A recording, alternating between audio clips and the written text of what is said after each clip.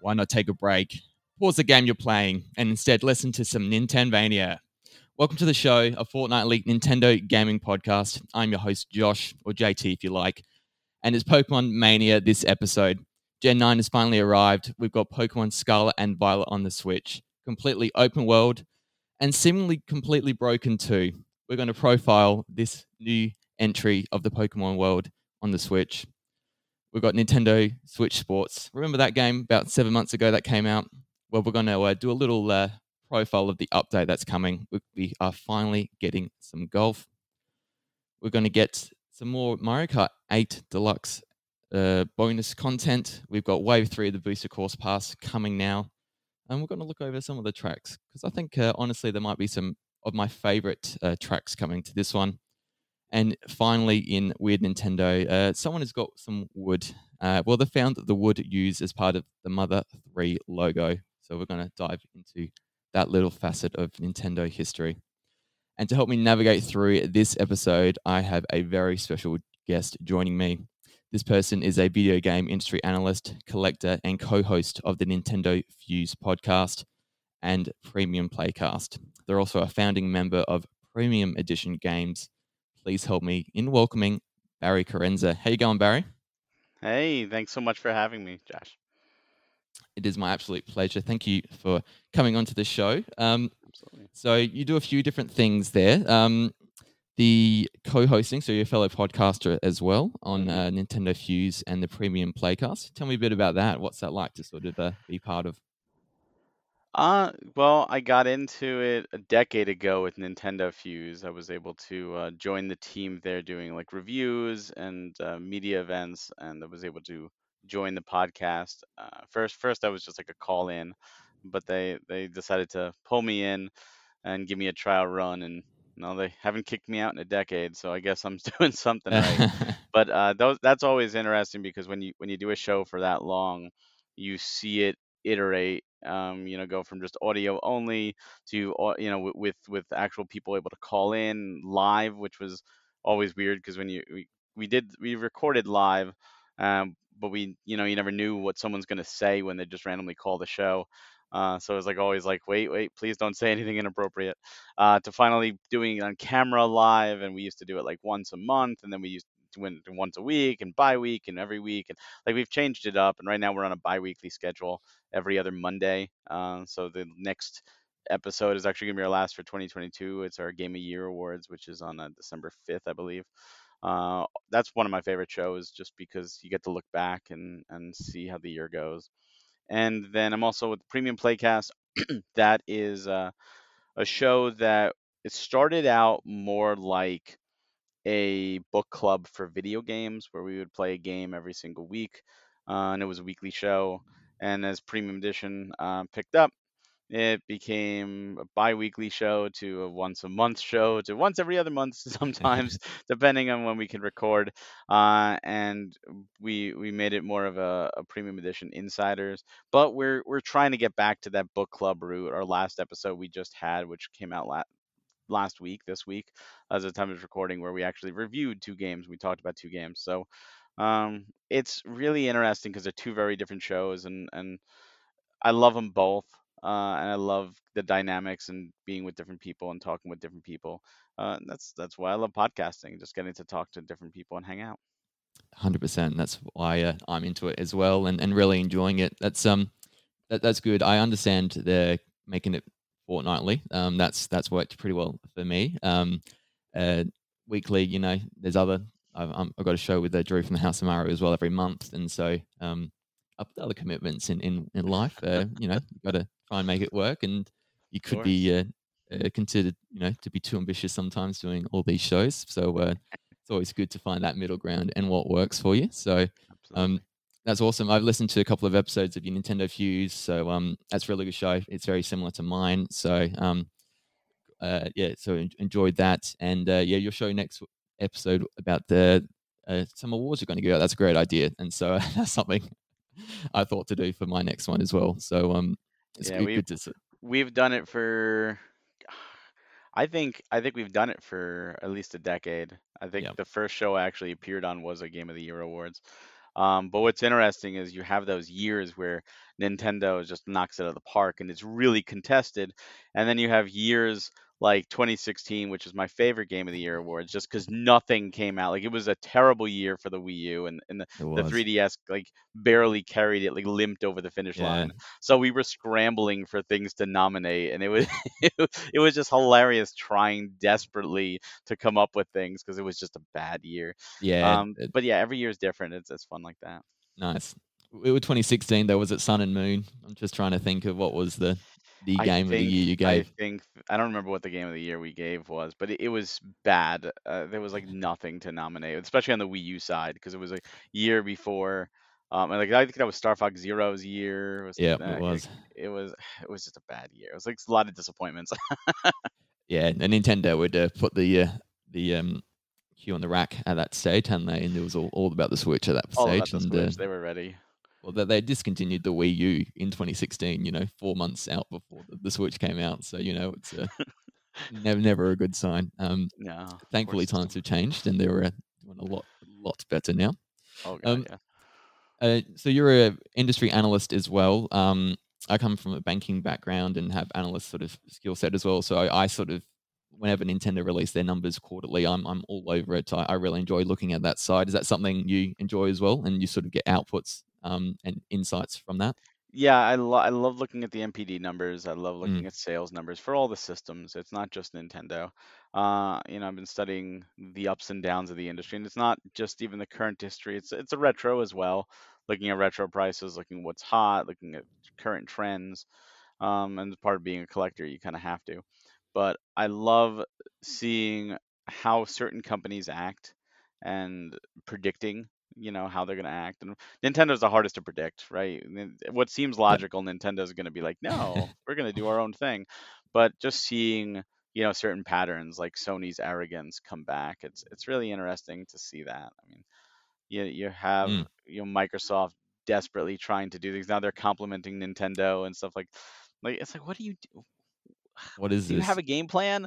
Yeah. It's really interesting right now. But I do love the entire gaming industry.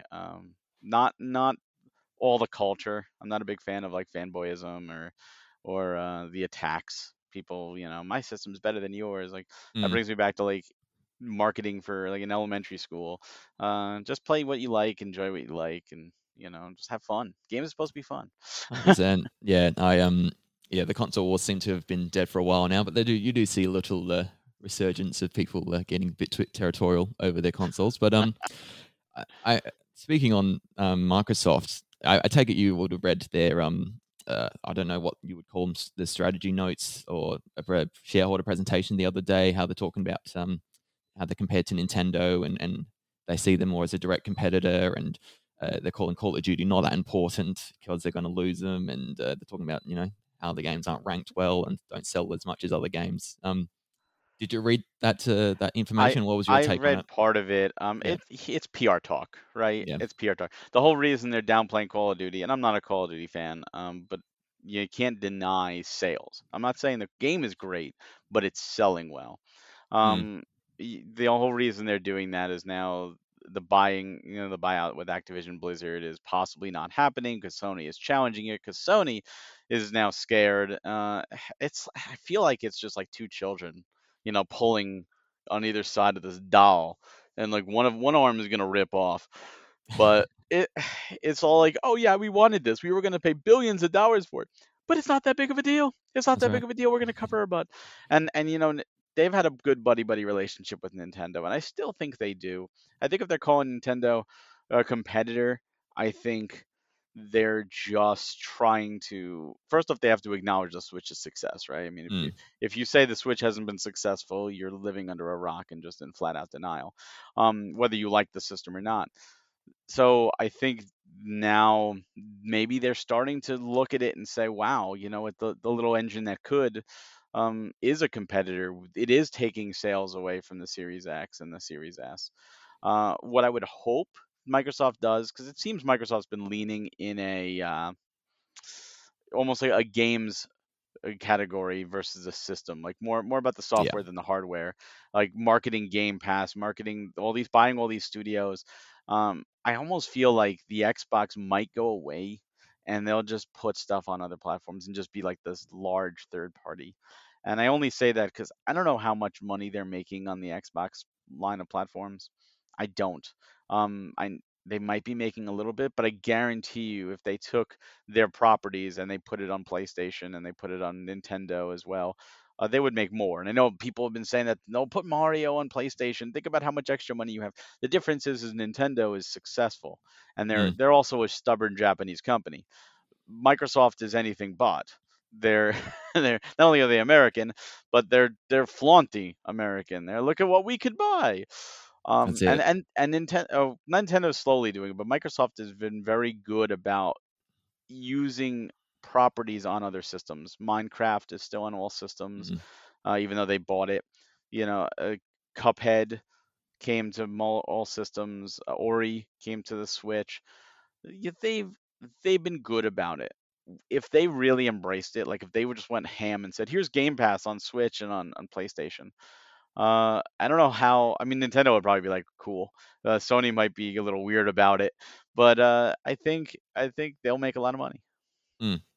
Yeah, I agree, and I think I think they're trying to appease everyone at the same time, and I don't know if that's working at all, that strategy, because I see Nintendo in one corner, Sony at the other end, and I think Microsoft's trying to do everything at once. And so yeah, I agree with the hardware sort of line. Like you don't like even now like you don't really need to name the console you're playing Xbox games on, really, because you can play it on all sorts of devices. And so yeah, you're right, the sort of console recognition isn't there. And so um, they just need to release some more first party games at this stage. They've done nothing really They of need first note. party games outside of their trilogy or their trifecta. Yeah, Halo, Forza, and Gears have been carrying Microsoft for for a so long long. time.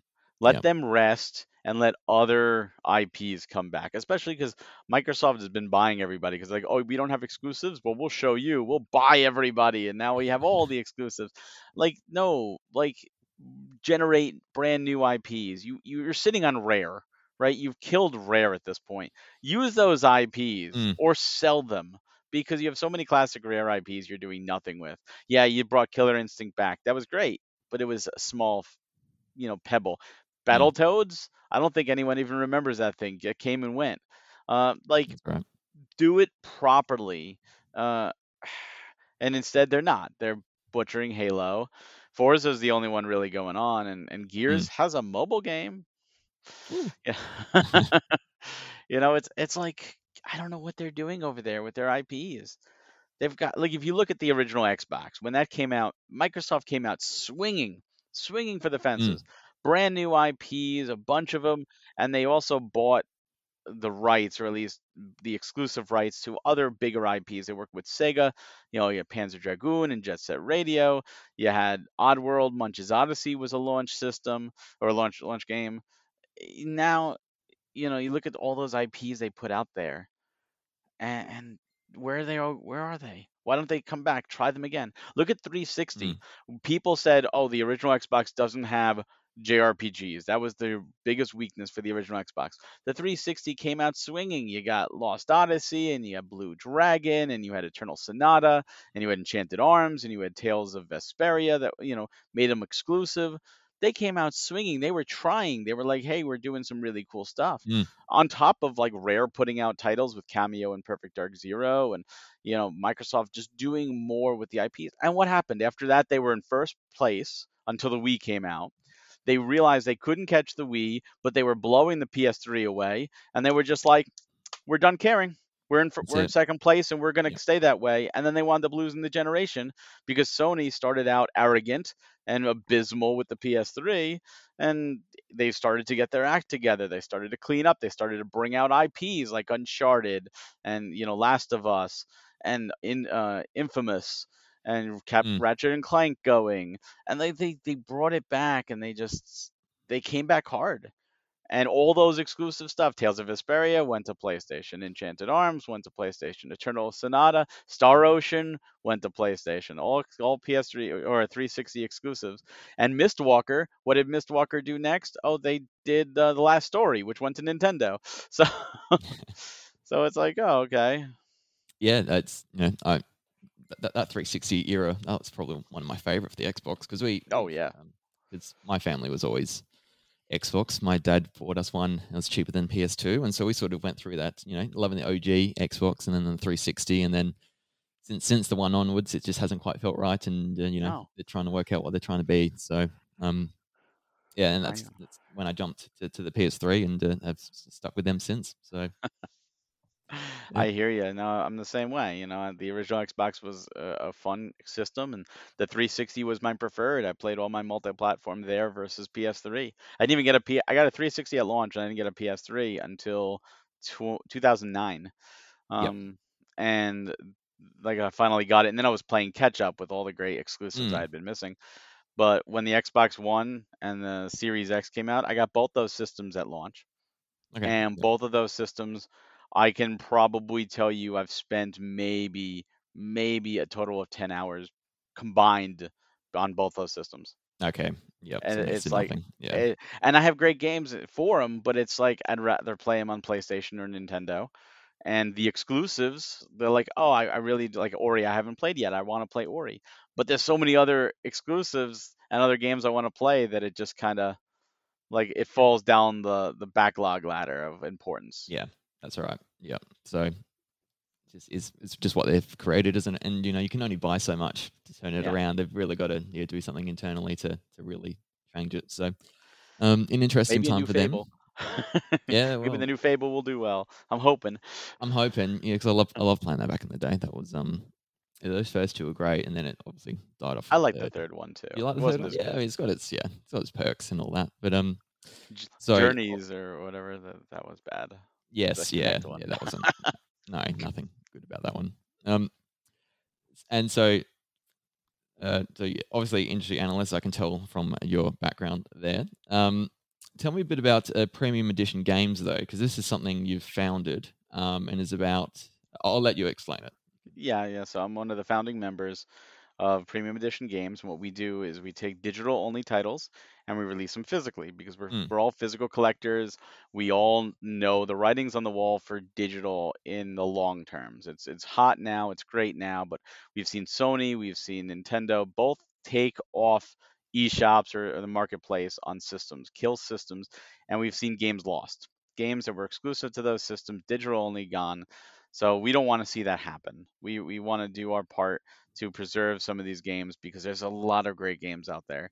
So we've released 10 releases previously, all on the Switch, and we have four up right now that are part of our fifth series that are part of pre-order.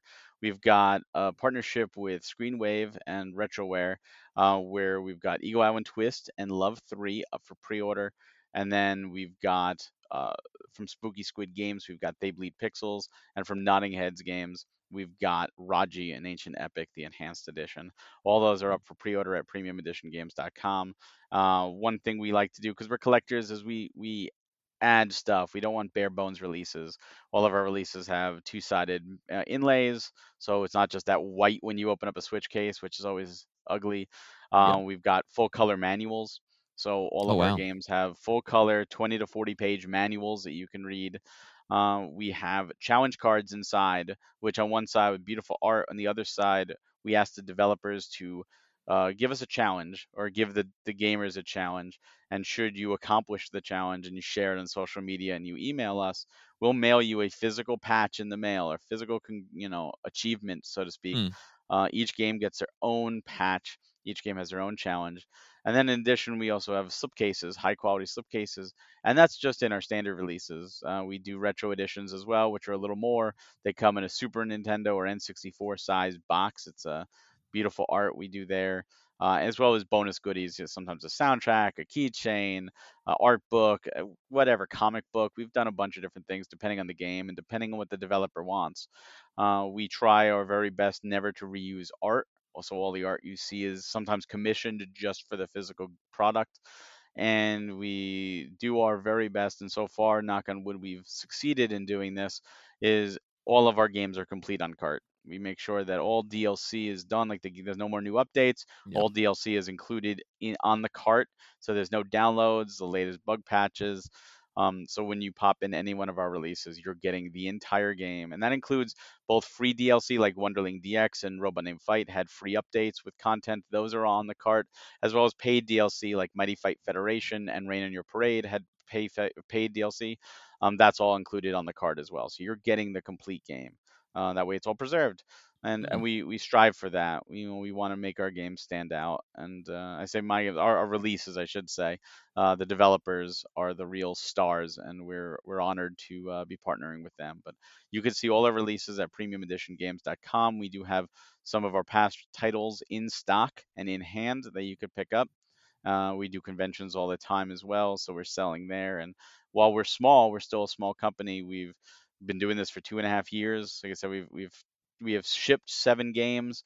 We're about to ship games 8 and 9. Number 10 is in production. We have 4 more up on the site right now for pre-order. We just released a Nintendo game, Or Body Binder's Tale. We released it physically for the Nintendo, and that's shipped already. So we're still getting noticed, but it's great because we're doing what we love and we're helping mm. these developers get their dream, their game getting a physical release, and getting to own it and hold it. And it's been a wonder to partner with so many great developers and publishers to do these.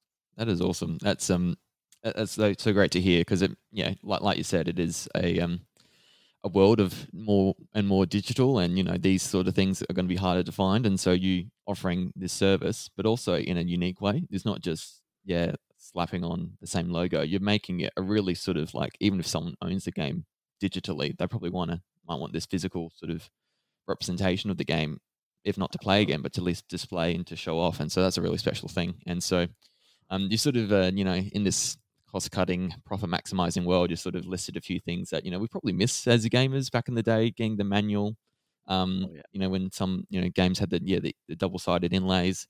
Um, and yeah, I do miss not having, I miss having everything on the one cartridge or disc. Yeah, these days with patches and DLC, yeah, you are right. You can't really buy a complete game physically anymore. It just doesn't No. exist, and so that's a really cool sort of thing you offer there. And yeah, I imagine some of these developers, they probably don't have the resources to do this, and so you're helping them out. So you're probably getting a few developers approaching you now. Is that what you're finding? Yeah, we Yeah. definitely have publishers and developers approaching us, and we approach others. But because we go slowly, we're a small company. We curate the games. We all play the games. We have to really stand behind it because we put up the money, and game physical publishing is not cheap. But Mm, we stand behind all of our releases. We think they're all phenomenal titles, and the best part about doing this is we've had people like mail us, email us like, so yeah, so I did the challenge patch, and I'll be honest with you, I picked up your game just as a collector's item. I wasn't gonna do it. I decided to try it, and I can't put the game down. And thank you for introducing me to one of my new favorite games. And like to me, that is awesome because each of these titles, they're smaller teams, they're passion projects, and they they deserve that extra notice. I mean, sometimes if you go every week on like Nintendo's eShop, there's like 15 games or something that come out like every week, mm, and it's really hard to get noticed. And if you don't make that splash, you just sink, and then your sales are terrible, and no one knows about your game. And we'd like to at least give everybody a new outlet, a new chance to be seen, a second life, so to speak. And it's worked. We've really had success with each title. We're not a limited company, so if there's a demand, we will print more copies. So right now we're doing like first prints. So that we can make sure if you really want it, you want the first print slip cover, you're going to get it. And mm. afterwards we'll do second prints and third prints and whatever, and we'll do little differences to those so that the collector, so to speak, the someone who wants that first will can have it, and those that just want the game, they can pick it up when they pick it up. But it's been really a joy meeting these developers and working with them, and then seeing the fans, go for the patch hunting. Because it's like when the games come out, it's like, ooh, a new series came out. I just got my shipment in. The people, the first thing they do is they pop them in and they go for those patches, That's and awesome. it's awesome. It's like a new culture. Yeah, yeah. Has anyone got like the denim jacket with the patches on, so on? Yeah, is Yep, that too? Yeah. I have a vest. So does our CEO has a vest as well, where we have all the patches and we wear them to conventions. Mm, But we've had people show up at conventions wearing a patch or two. We do have some that shared their own vest and their own jacket that they put the mm, patches on, with other patches. But it's like, this is awesome.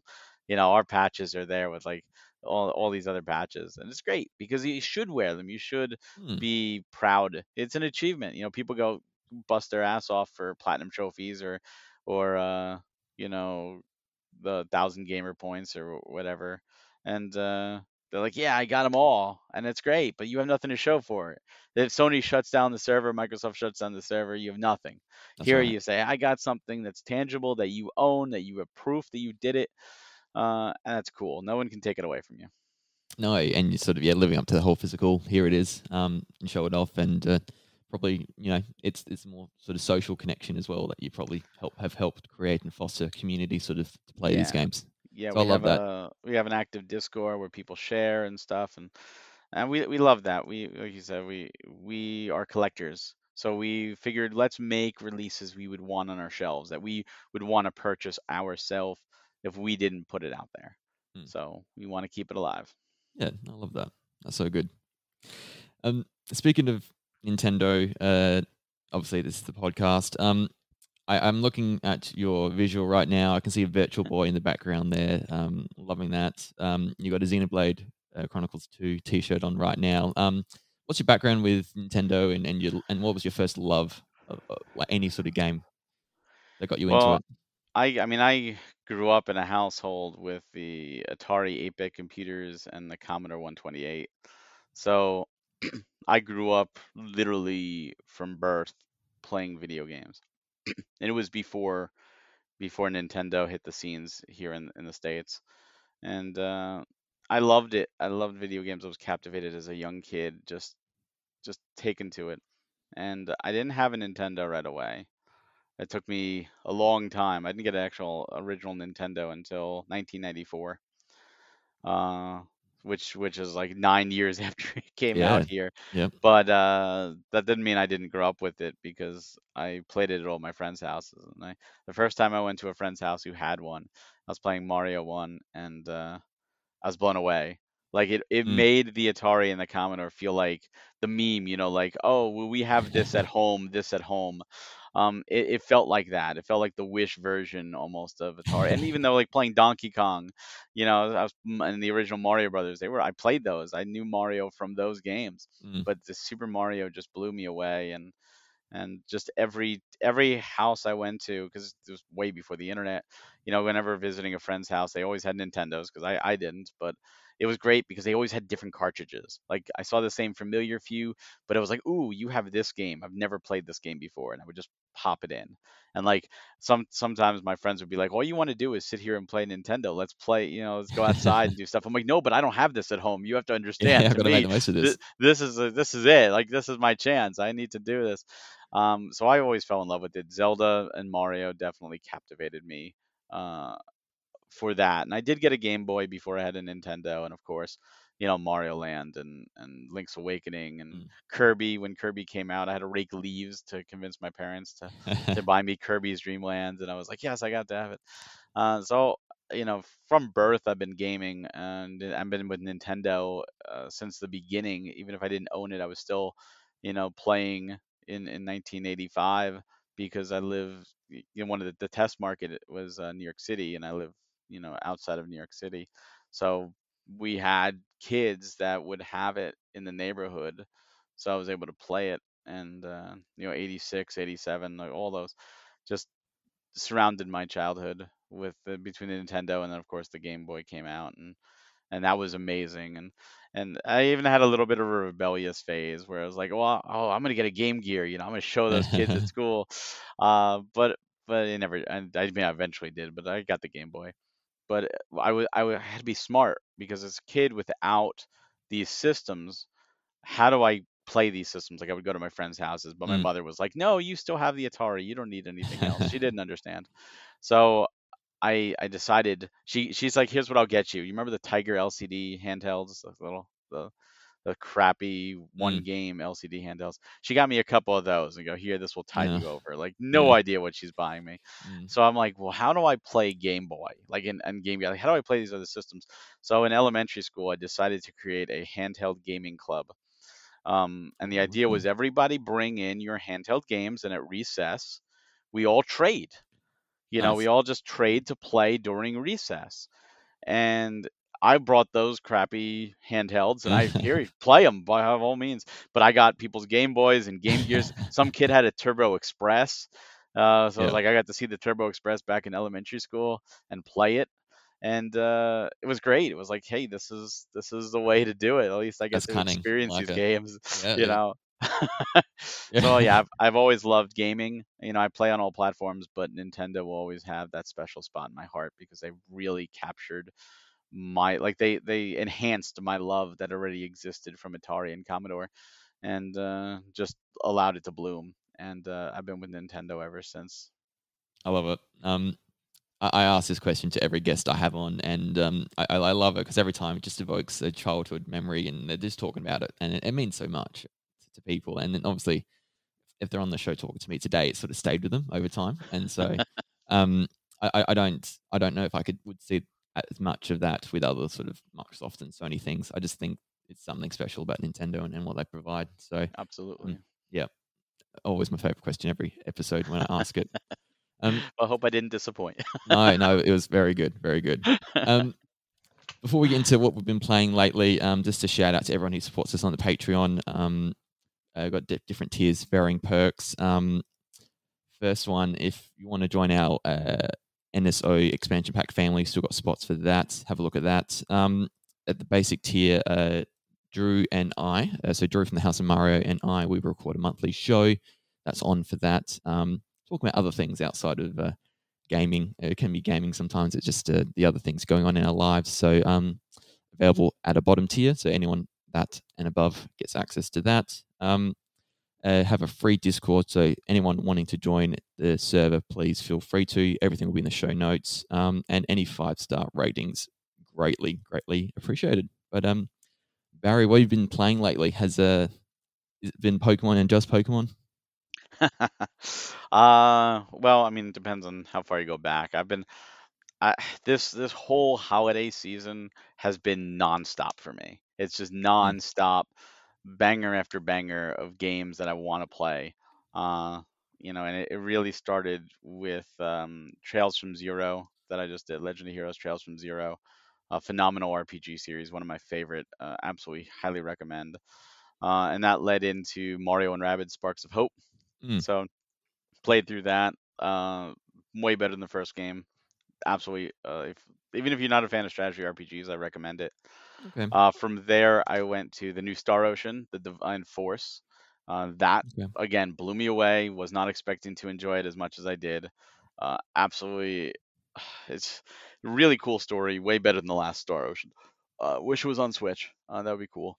But that came out the day before Bayonetta 3. So after that, I had to play Bayonetta 3, which I know there's a lot of hate. I didn't see the hate. I enjoyed the open worlds. I enjoyed the story. I enjoyed the ending. I Mm, just I had fun with it. I thought the combat was great. I did enjoy it. Was it the best of them? I can't say. I'm not sure, but I like the differences of controlling the kaiju's and stuff like that. yeah.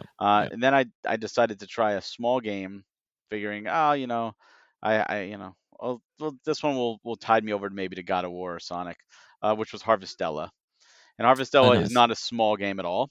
No. Harvestella is a full-fledged JRPG, and it is amazing, and it blew me away. And I'm seeing that response from so many people that think this is just a farming RPG. No, it is a full-fledged Final Fantasy style Mm, JRPG that just happens to have some farming elements in it. Great cast of characters, great side quests, really deep stuff dealing with loss and death and amnesia and like, it's unbelievable how they did this in a game that you would normally think would be like, oh, this is going to be like Harvest Moon, and it's not. Phenomenal. It mm. took me way longer to complete than I thought it would, but I highly recommend it. And by the time I finished it, I'm like, well, Pokemon's about to come out, so I played Gunvolt Chronicles Luminous Avenger X2, which I love the Gunvolt series. I'm a huge Mega Man fan. Yep. So this is the spiritual successor to Mega Man, uh, done by the team that did Zero and ZX. So that was a quick playthrough. I recommend those games. It was a lot of fun. And finally, Pokemon came out, and I've been really heavy into Pokemon. I am on the very very end. I've beaten all the main story. I'm on the final tournament, or what I presume is the final tournament in the post game. I'm Mm. at, I think, 361 of 400 of my Pokedex. Wow. Most of the remaining ones are either the starters or from Violet, because I'm playing Yeah. Scarlet, and Yeah. I'm waiting for my wife to catch up so that that I could get those and trade from them. So I've just been addicted to it. It's been really, honestly, it's been really great. I've had one crash that just ironically happened today. Only one crash. Yeah. Maybe do Otherwise, good. otherwise good. I mean, Yeah. obviously the technical performance needs to be improved, but it didn't hamper my fun. I just laughed at it and I was like, yeah, Yeah. this should have been improved, but I'm still enjoying it. So so that's really the big thing I'm playing right now. Yeah. Nice. So you played a lot of stuff there. I don't know what period of time that is, but you absolutely smashed out some games. Uh, I was Bayonetta 3 as well. I'm about 10 hours in. Yeah, I'm really enjoying it. I still think I prefer 2 better so far. Obviously I haven't finished 3 yet, so I need to do that. But I think something about 2 I really liked overarching. But and I said this in the last episode. It feels like I'm playing like 2 separate games: the open world exploring, and then when you get into the actual action bit, it feels different. Enjoying them for 2 different reasons, but the blend seems a bit different for me. But no, I enjoy Viola playing with her character. Bit of a adjustment, but I thought that was really good.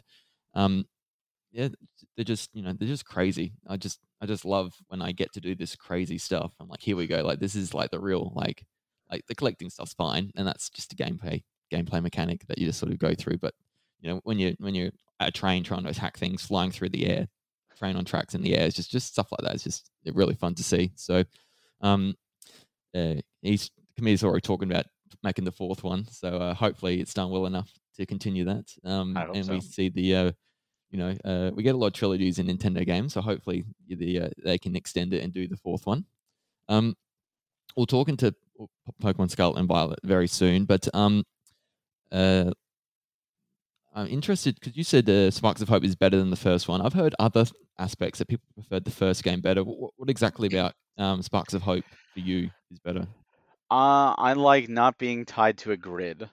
Yeah. Like, instead of just grid movements, it's more you have an area to go on. Or the original was, each of the worlds was very linear. Mm, It was bat mission to mission to mission, with the occasional little bit of exploration in between. And if you had to read go through a world, you actually had to run through those battlefields. Like, they were part of the world map. You had to run through them.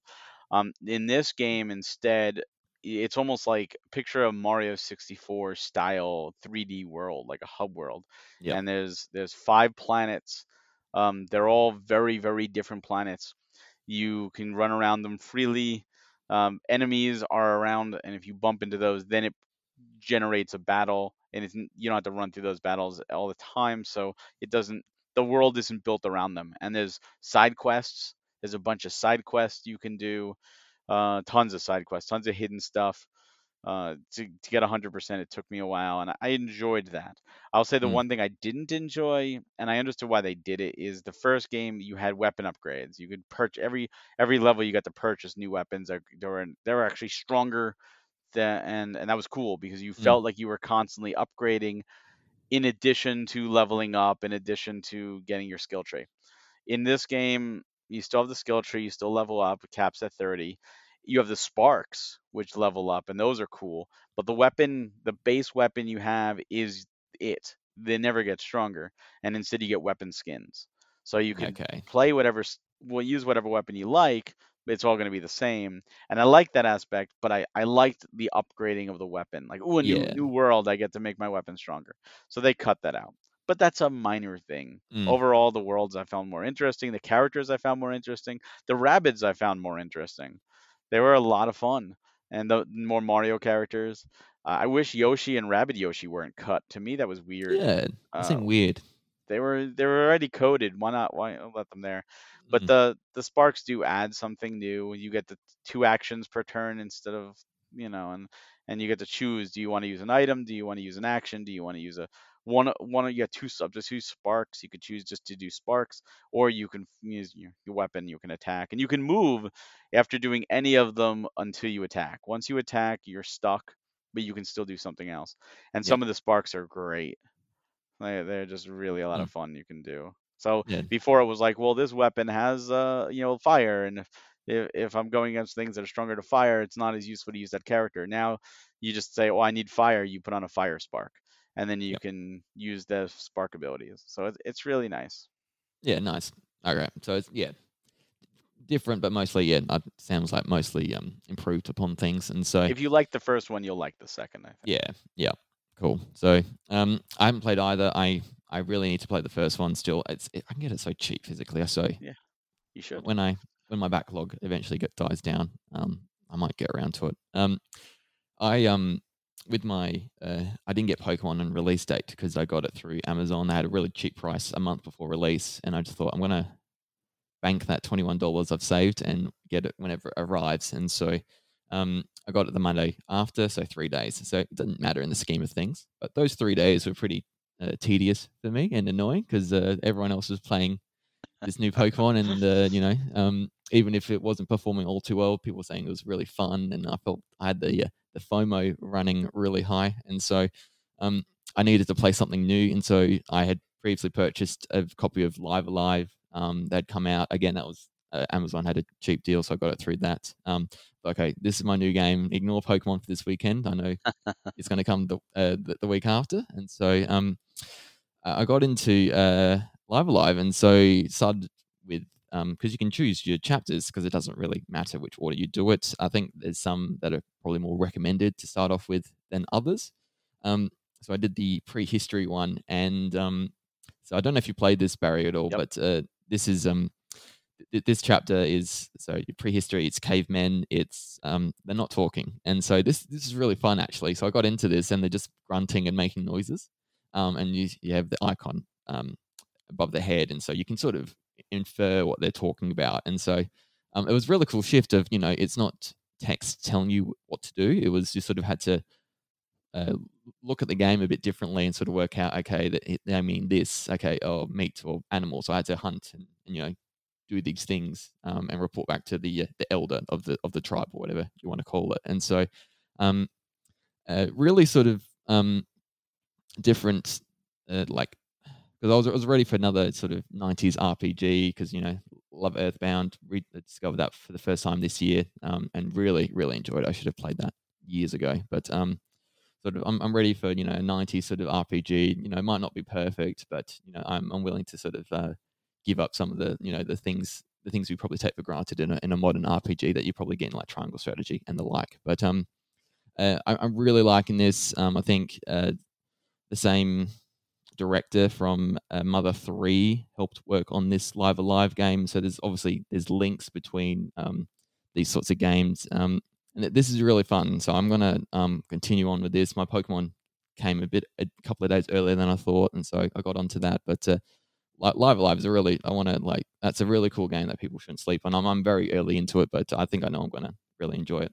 Have you played it, Barry? Yeah, I played and beat Yeah. it. It came out right before Xeno 3, so I was like, "Oh, I got a Yes, week a to week do it." before. So I did a chapter pretty much a day, Oh, yeah, yeah. uh, and because then I just broke up. And of course, there's more than 7 chapters, but yeah, the story is really good in Live Alive, and I love the prehistory. I love the whole woman, woman. Like don't believe the woman. She's and what happens with her. It's so cool, especially the end, the final boss. Yeah, yeah.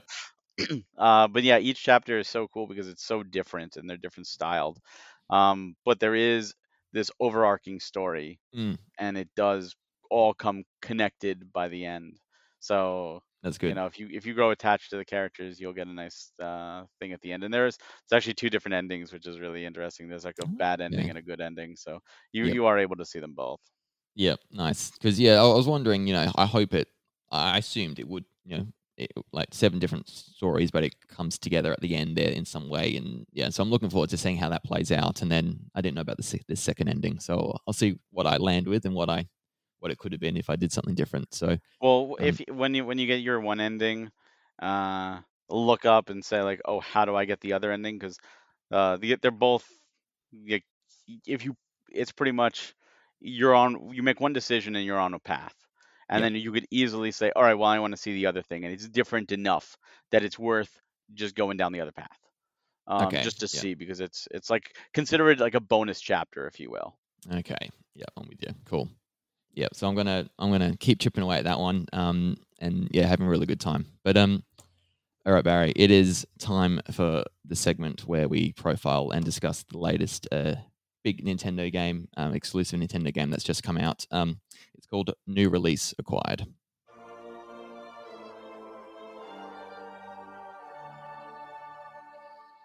And obviously, we know the one it is for this episode, Pokemon Scarlet and Violet, the long awaited. I wouldn't say long awaited, actually. It's only been 3 years since the last one. Yeah. Eagerly anticipated in a way for the first fully open world style Pokemon game. We got Legends Arceus earlier this year. That was open area, so not quite fully open world. But in this one, players are going to embark on a new style of Pokemon journey, freely exploring at their own pace and tackling multiple main story paths in any order they want. Pokemon Scarlet and Violet also offers expanded multiplayer modes, allowing up to 4 players to travel across the land together. Along with the series staples such as trading and battling Pokemon, players can also explore the various locations of the region together with other players. Whether trading, battling, joining Terra Raid battles, or having a relaxing picnic, players are sure to make some memorable experiences with their friends and family in local wireless or online multiplayer. Um, so it obviously the co-op playing together is the other new aspect. You got this story set. It's a kid moved to a new area, this Paldea region, and they have to go to a school. So there's a bit of a school storyline mixed into it. Um, and this is a completely open world, and so you're seeing anywhere you see, you can get to go to and explore. And so um, obviously performance has been a big thing. We'll get into that later. But the reviews and scores have been pretty around the mark. Not bad. Not amazing either. We're getting it's a 75 currently on Metacritic. Had some scores like 7 out of 10 from Nintendo Life Books, which is an Australian reviewer, one of the big ones in the country. Gave it a 4 out of 5, and so we're seeing a lot of those 7, 8 out of 10s for the game. Uh, Hearing a lot of this is a really fun game, and you will enjoy it. It will just be at the expense of sometimes the performance is going to be so slow, or crash. We've seen a lot of funny things I have on Twitter of just these characters just doing the most wacky things. Plays arms moving around. You're taking a selfie and Pokemon are flying through your face. You're falling out of the world into the abyss down below. It's given me a sort of a cyberpunk initial launch kind of vibe. Um, the difference this time is people know it's a fun game and are continuing to play it, and it's just obviously sold through the wazoo and has become the most fastest selling Nintendo game in the first 3 days of launch. And so um, it's a lot of extreme sort of positive and negative for this game, but in the end, it's just resulted in more talk about this game. I think there are so many people playing it, and people are loving it, noting that the bad things that are probably getting in the way for some, but probably not everyone, I would have thought. So, um, Barry, you mentioned you've nearly finished this game. You've played obviously a lot more than me. What are your overall impressions of the game, and how have you found it? I mean, I've absolutely loved it. I've had a lot of fun, and that's what I base my personal reviews on games is how much fun. Like when Arceus came out earlier, Legends Arceus, some people were like, "Look at the trees and oh, the graphics aren't as pretty." I'm like, "Yeah, but this is the game I wanted back on the N64 all those years ago. This is taking me back to being a kid and having that dream game." And I think about like 60 hours into Arceus, and I had a blast. I had a Mm, blast. I never was bored. I've played big budget, AAA games like like say Uncharted. and I've gotten a good 8 hours out of it, and I enjoyed my run. But it wasn't 60 hours. And of those 8 hours, there was, still frustration. It wasn't all sugars and rainbow, especially the first one. Um, so to me, if you're having fun with the game, I'm not making this as an excuse, mind you. The technical issues should be addressed. Mm, But I would recommend a game with technical issues that's fun for a long period of time over a game that plays perfectly that just may not be as enjoyable mm. or maybe a shorter experience. Depending on your time. If you only have looking for a 3 hour game, of course it's different. I had one crash today. That was it. I've the camera gets like you see below the earth because if you're on an incline, the camera kind Yeah, of like goes underneath. yeah. That's Had just had that a laugh few at it. times. Yeah, Just laugh at it. I mean, it yeah. should it happen? No, but is it really going to deter you, or is it really going to take away from the gameplay? No, absolutely not. No. The animations, obviously, frame rate is a big issue for the characters in the distance, where characters move with like 2 frames of animation. It's hilarious. There's one town that has a windmill, and it's funny because if you're right there standing up and looking at it, it's spinning fine. But if you're in the distance looking at it, it looks like a clock. Yeah, yeah, yeah. I It's like a did notice clock. this. Yeah, And it's like, oh man, and just have to laugh at it. Like, should it happen? No, but just enjoy the fact that this is something that you could collectively we could all laugh at. We could just some of the glitches that I haven't experienced. I saw one with like their eyes bugged out and stuff, and it's like just laugh at it. At this yeah. point, it's hilarious. It doesn't. None of those glitches have actually taken away from the game. None of it's been game breaking. None of it's been I can't No. continue anymore. Yeah, So at that point, I believe all this could be fixed with a patch. Now, I will say, despite that, and I love the open world, it's not a pretty open world. no. There's Yeah, definitely definitely not.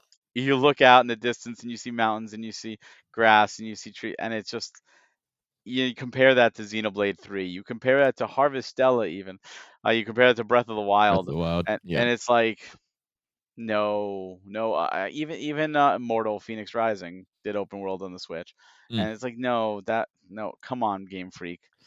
yeah. But It can be done. it can be done, but it's still fun. Yeah, I mean, and that's a fundamental reason, isn't it, to play it? And so, um, I kind of am a bit more forgiving in that regard because it is fun to play. I'm enjoying the loop. I want to keep exploring. I want to like I'm not really looking at the map much. Only the last day or two because I wanted to get particular Pokemon in a raid, and I wanted to evolve a certain Pokemon, so I had to do other things for it. But I've just sort of been like naturally led along. Okay, I want to go here and here. Oh, here's a Pokemon Center. Okay, here's a different area. Oh, I'm at the town now. So I got to the town with the Sunflora. You got to do the grass gym, and so I just naturally got there, and so um and so it's been naturally like I've done each the first three storylines in like without doing like two gyms or two of the uh, one of these, the other Team Star or the Titans. gym stuff. Yeah, those things. And so it's actually been quite enjoyable to sort of, I'm just exploring like the things that take my interest and I'm going there and like I'm seeing the new Pokemon and there seems to be a lot more new Pokemon and definitely compared to Arceus because that was 240 or so. And there's over 400 in this one. And There's so 400. Yeah. I feel that's good because I've definitely wanted to keep looking and pick certain things out, catch them obviously, um, and then lots of items around. So you want to make sure you look around and pick up these TMs that you can find out in the wild. The normal red Pokeballs are other items, and then you get like sparkly icons, which are like your berries and things like that. And so the loop's great. You just want to keep playing, and sort of you figure after a while how long you've been playing, and you just get lost in it, which is really good. And so, um, yeah. But in saying that, I'm at the top of a mountain. I'm looking out, and it's definitely not the prettiest thing out there. And you sort of look at you wish that imagine if Monolith Soft had a bit of input to this, and it helped out like they have with the Zelda games or something like. I don't think because everyone loves Pokemon so much, and Yeah. it's a lot of people's favorite sort of IP when it comes to Nintendo, and maybe sometimes the only reason they buy a Nintendo handheld or console, I would think, is to play Pokemon. Um, And so there's so much more potential, and we've had a lot of discussion about like performance, whether they'll patch it up, and the reason they won't delay a game 3 years, and there's all these other things because Pokemon makes more money outside of these video games, but these video games bring in the new merch, the new Pokemon, the things that can sell and continue to sort of evolve the series. And so this is a big sort of juggernaut of a 3 year periodical train that they cannot stop. And whatever once 3 years is up, whatever is there is the game they effectively bring out. And so um, I think this time being the first open world, but also having Legends Arceus earlier this year, I've read that there's been two separate teams, and so there might not have been as much sort of impact on there, but I would imagine there'll be some, and I think that would take away the available capacity they had to make this normally in a 3 year cycle. I'm not sure what you think about that and whether that's a valid point or not. No, I think that's valid. Legends Arceus was not that long ago, and Mm, obviously we had Brilliant Diamond and Shining Pearl, which yeah. was another team right before that. I think I do think they were under a strict timeline to get it out there. I mean, they got it out November 18th. Just yesterday in America, we had our Thanksgiving, Yeah. and we had the Macy's Thanksgiving Day Parade where there is a float of Pikachu and Eevee, which is adorable, and I absolutely love it. Did And see of that. course, Yeah. the commentators are like, here's Pikachu and Eevee. Their latest game just came out, Pokemon Yeah. Scarlet and Violet, and I'm like, yeah, they wanted that. They wanted eyes on the For sure. parade. They wanted that Yeah. to remind, oh, there's a new Pokemon game. Like that, Yeah. that sells. That's a commercial for them. They wanted to be able to utilize that. And obviously the holiday season, of course, the holiday season, you have to try and capitalize on as well. So I agree with you. And there's things in Arceus that I do wish they brought here. Two main things because I thought Arceus was a great game. Mm, One is I wish you could just catch Pokemon, like you could just throw a Pokeball at it instead yeah. of your Pokemon Yeah. and just catch it without battling. I thought that was really cool. Um, and the other thing, and this one's such a big one for me, is being able to control your character during battles so you can move. Because I don't know if you've encountered this yet, and if you haven't, I'm sure you will. um, if you're in a battle, let's say you're running along and a Pokemon runs into you and you're now in this battle and you don't even want to be in this battle. Mm, The Pokemon is here, it puts your Pokemon here, which means it puts you here. Even though you yes. started here, it puts you back. Yeah. You jump So when back. you run, now you're back here, but there could be another Pokemon immediately underneath you, which gets Yeah. you into a battle. And I've Yeah. had times where I had 5 battles in a Yeah. row. It threw me off a cliff. It literally threw me all the way off a cliff. I'm like, what the heck? You couldn't So even do anything about it. you It's just couldn't yeah. do anything. You're stuck. So if I was able to move around, I would at least be able to position myself, Avoid it. Yeah. avoid If it. you That's wanted. number one. And number two, regardless, I wish they gave you like a 2 second, 3 second invincibility after a battle, regardless of the outcome, so that you can't get into another battle, so you have Yeah. chance to move. And if there's another one you want right away, you're stuck waiting, and then maybe be like, "Ah, curse this." But that's a lot better than instantly thrown into another battle that you don't want. That's it. It was these Tauruses. They would find me. I'm just laughing because like I'm battling this Jigglypuff, or it was some cutesy Pokemon, and it's just got a bunch of Taurus surrounding me, taking their turns trying to hit me. And I'm just laughing because I know like at the moment this battle ends, one of them's going to hit me, and I'm going to do this again. So, um, yeah. So I was sort of been, like laughing at that kind of uh, oh, dynamic of it, I suppose. The other thing was I saw online it's you can get to certain places faster by having your legendary that you ride on. If you jump backwards into ledges, it sort of stays a bit more. And so I've been able to sort of go up into places probably a bit earlier than they intended, Huh. jumping backwards. And so that's been like it's not game breaking. It kind of reminds me of a Metroid kind of add on Yeah. where you can sort of you Sequence can do break. this if you really know how to do it kind of thing. And so um, little things like that have been fun to sort of go through. Another thing I noticed, if you have like a big sort of XP candy that you give a Pokemon and it levels it up 5 levels, it doesn't do it 5 times and you get the noise. It does it Yeah. once, and then I thought, oh, sure, I think it did more levels than that. Surely, then I looked and it did add on like 5 levels. It just didn't do that. Just little things like that. You just sort of is just slightly different. But no, it's been just yeah, and the Let's Go, that was the other thing. I've enjoyed that. That's Yeah. a cool little add on to sort of yeah quicken some battles, and it makes sense. Like if it's a type advantage, you're probably going to do really well with it.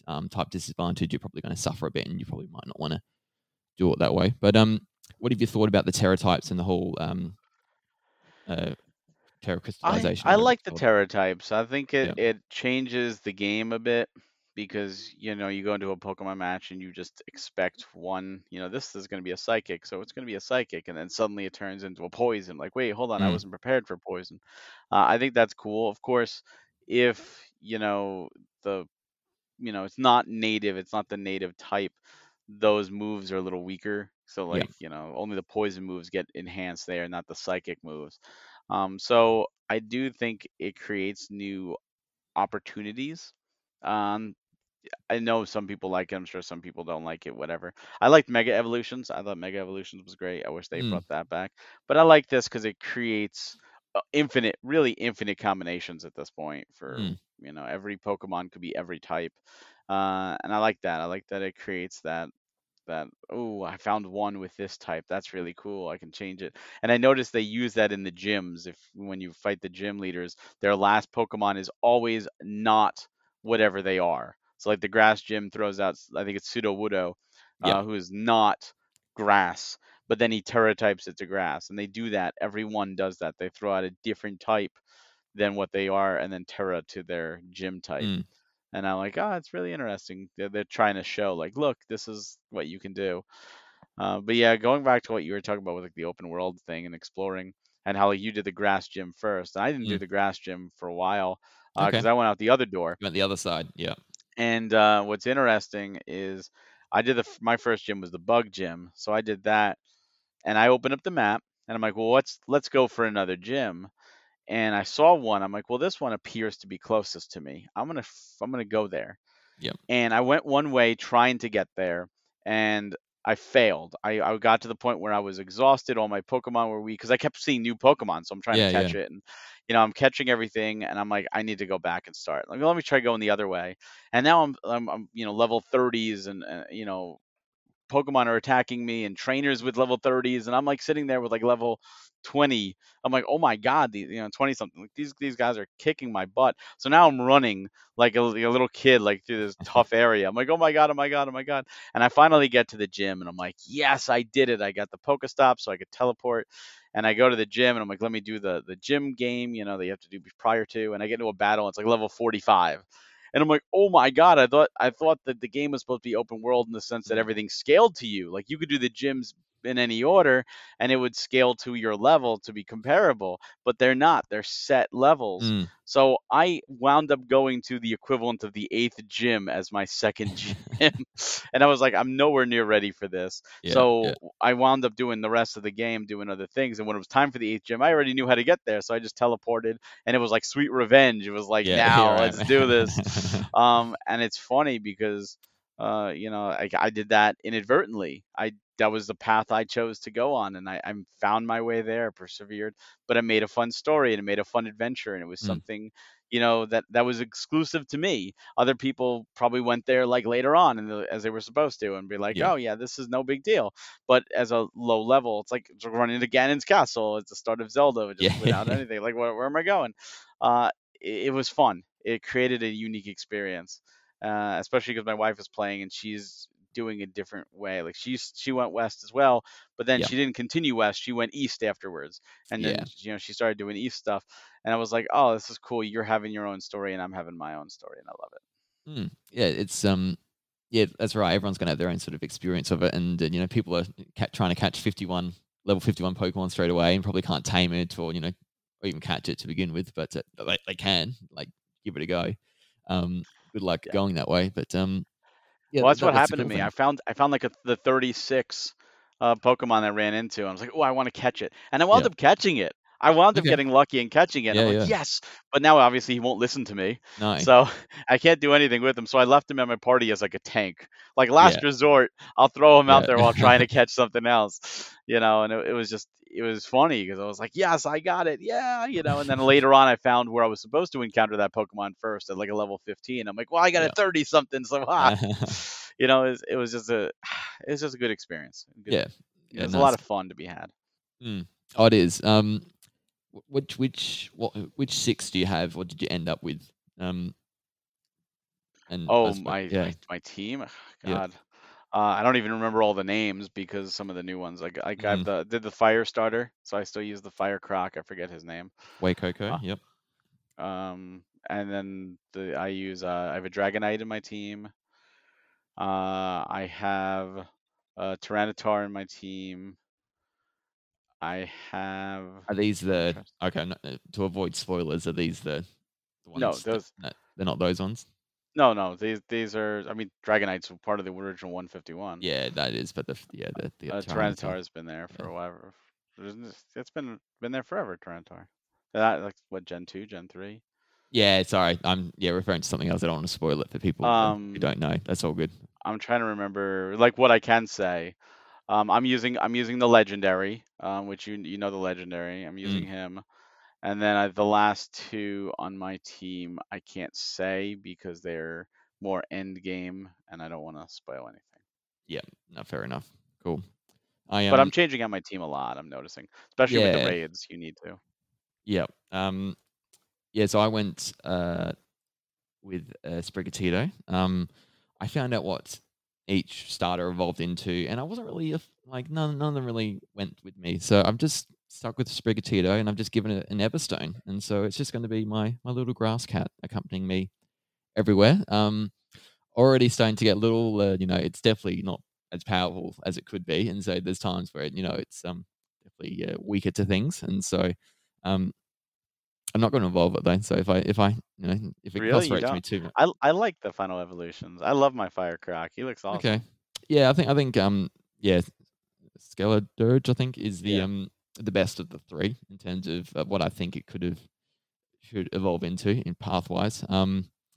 I was really hoping for like this saber tooth grass tiger for Sprigatito in the end, and I've seen some fan art on like TikTok or Twitter just showing what a fan drew up, and I thought, oh, that would have been amazing. That's exactly what I would have wanted. So, um, that's all right. Each to their own. I've got a Lukix, which is a bug dark. It's one of the earlier ones you find. Trying to get. I got a Charcadet, and so I'm trying to get yeah, that evolved into. I've got Violet, and so trying to get the Ghost Fire one. Cellulurge. I can't remember the name. Um, yeah. I Nacli, used there's I used him for a while. sorry the I use the I'm in Scarlet, but I used him for a while too. for a The while. fire one. Yep. Yep, nice. I got a Nacli, this mushroom rock Pokemon. Just remind me of a power mushroom or a one up from Super Mario. So that will look cool when I That's get that. NaCl. Yeah, Necly. That yeah, when they get you that get the evolved. joke there, right? Sorry, the There's a joke to the name. go on. NaCl. It's salt, rock salt. Yes, the periodic table. Periodic Okay, table. yes, yeah, yep, yep, yep. I'm with you on that now. Thank you. um, I just got a Tadbulb, so I like Belly Bolt, so that will be in my six. And then what else do I have? I got a Shroodle, so I'm going to evolve that into the Poison Monkey. So yeah, I really like the designs of this generation. Actually, I think it's just something like, except for the starters, which I don't quite like. But I think everything else has been quite cool. Actually, I don't know. Can't remember the last generation where I really liked a lot of them, and I've been switching out a lot. So yeah, don't know if you found the same with these Yeah, designs or how they compare yeah. to other I've ones for you. switched out my team quite a bit, and Mm, like once you get like end game, it's not so much about your six. It's really about what you want to build for raids. And like at that mm, point where it's like, how deep do I want to go? Because when you do the raids, you only bring one Pokemon, so it doesn't yeah, matter. Your back five have nothing to say. Yeah, So it's that's really it. about like, oh, this is going to be a fairy raid. Do I have what Pokemon should I bring in for fairy? Oh, this is going to be a ghost raid. What Pokemon should I bring in for ghost? And it really becomes more about figuring out what you want for your team and then catching them and leveling those. And again, it depends on how deep down the rabbit hole you want to go, because if you don't really care to, then you won't do it. And Mm. like I think next weekend is Charizard's coming in the raids, and I really love Charizard. He's been my favorite for a long time. So I'm like, now I gotta build up, and I don't usually use like water. I don't usually use water, Yep. so I'm like, crap. Now I gotta figure out what to use for that raid, because I'll tell you, 5-star raids are tough. Even Are with they? other people, Yep. they're tough. And there's Yep. 6-star raids too, which I've never encountered yet. Okay. But Yep. but they are tough because the Pokemon in four they do this in 4-star too. They'll put up a shield. Like once you get them to like 50%, you're like, yeah, I'm got it. They'll Yep. put up a shield, and it takes so much to break through that shield. Like all damage, it's such a big shield. And then when you finally do, you can finish it off, but you're on a timer. Yes. So a lot of times it's just running out of time, and that's just like, it just wasn't good enough. And you don't know who, you don't know if you were the problem or if other people were the problem, if your entire team was the problem. There's no way Yeah. to There's know. something you're missing. Yep. So I've done all of them to this point by myself, and so because you Yeah, get CPU with you, and so probably up to 3 stars you can do then by yourself. Would you I've say? done 4 stars by myself. By I've done a yourself? Yeah. 5-star by myself, actually. That Okay. was a tough close one, but I did a Yep. 5-star Yep. by myself. Yeah, so they're possible, but yeah, it just depends on probably the it more the the type. bigger legendary ones that will eventually come will be a bit more of a It challenge. also depends on the type. So like if you're Yeah, like you have your kitty cat and your kitty cat's awesome and your grass, if you're going against something that grass is, strong to, you might be able to do a 5-star. But yeah, if it was like a fire, like Charizard, for example, when it comes in, your grass kitty is gonna you're not gonna be able to do it. Like no, it's no, you're gonna be at definitely a not. type disadvantage. Yeah, it's not going to be a good time, that's for sure. So, um, yeah, so I really like this sort of the raid mechanic. I think that was great when they brought that in with Sword and Shield, and so another cool thing they brought in. Um, Speaking of particular Pokemon, I love that there's now a grass fire type. This is the very first time that this has Yes. happened, and so this is like a sort of a bell pepper kind of chili crossover, and so this is really cool. So I was just thinking, 'cause what's this going to be sort of strong and weak to, and so I don't know if I'm trying to think on the top of my head. It's going to be pretty good, I would have thought. Nothing too bad against it, but I was shocked to see fire grass. I was like, wow, that's a combination that I don't think has happened before. blew He my looks really mind. cool too.